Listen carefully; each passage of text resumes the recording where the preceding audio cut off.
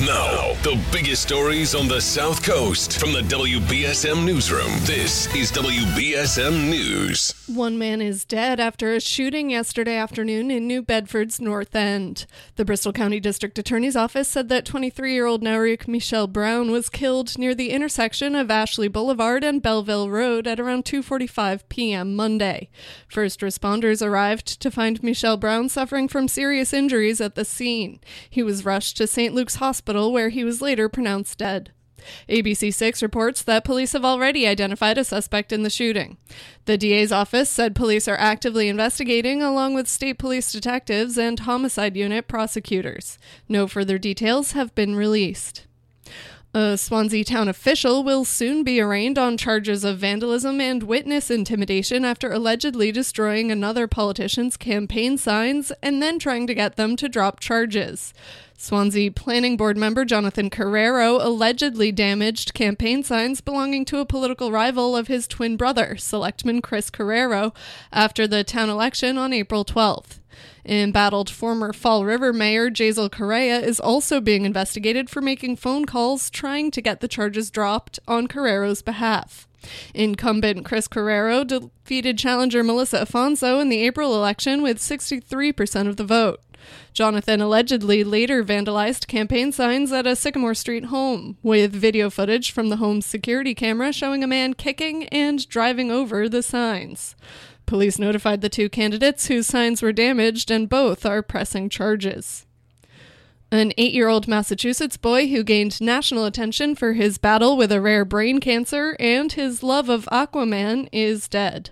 Video of Danny Sheehan opening gifts, including an Aquaman action figure, went viral late last year, with his reaction nothing short of exuberant. Oh my gosh, my favorite one! Yeah. Aquaman! Sheehan's parents say the boy succumbed to his battle with pineoblastoma early Sunday morning.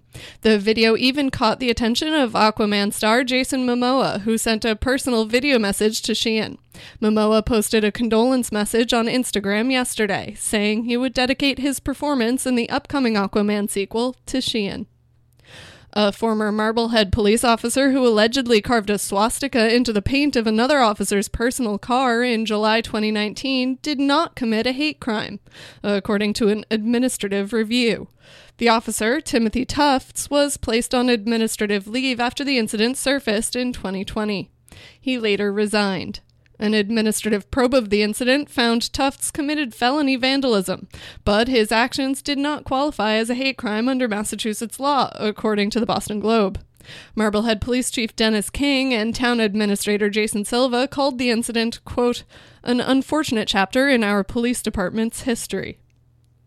100 people fully vaccinated against COVID-19 had died from the disease in Massachusetts by the end of July, according to the State Department of Public Health. In about 3/4 of the breakthrough cases, the patients had underlying conditions, the department said. The median age of those who died was 82.5 years. Belmont on Monday imposed a mask mandate for everyone 2 and older in all public indoor spaces, including bars, restaurants, barbershops, hair and nail salons, fitness centers, and healthcare facilities. The number of newly confirmed coronavirus deaths in Massachusetts rose by 3 over the weekend. In sports, the Red Sox will host the Tampa Bay Rays, the team leading the American League East. Boston is 4 games behind Tampa Bay. Eduardo Rodriguez gets the start tonight. For your local forecast from ABC6, it's mild and muggy this morning with clouds and some sprinkles to start the day. More sun can be expected to break through this afternoon with highs in the low to mid 80s. Overnight will be mild and muggy with lows in the low 70s, some patchy fog possible.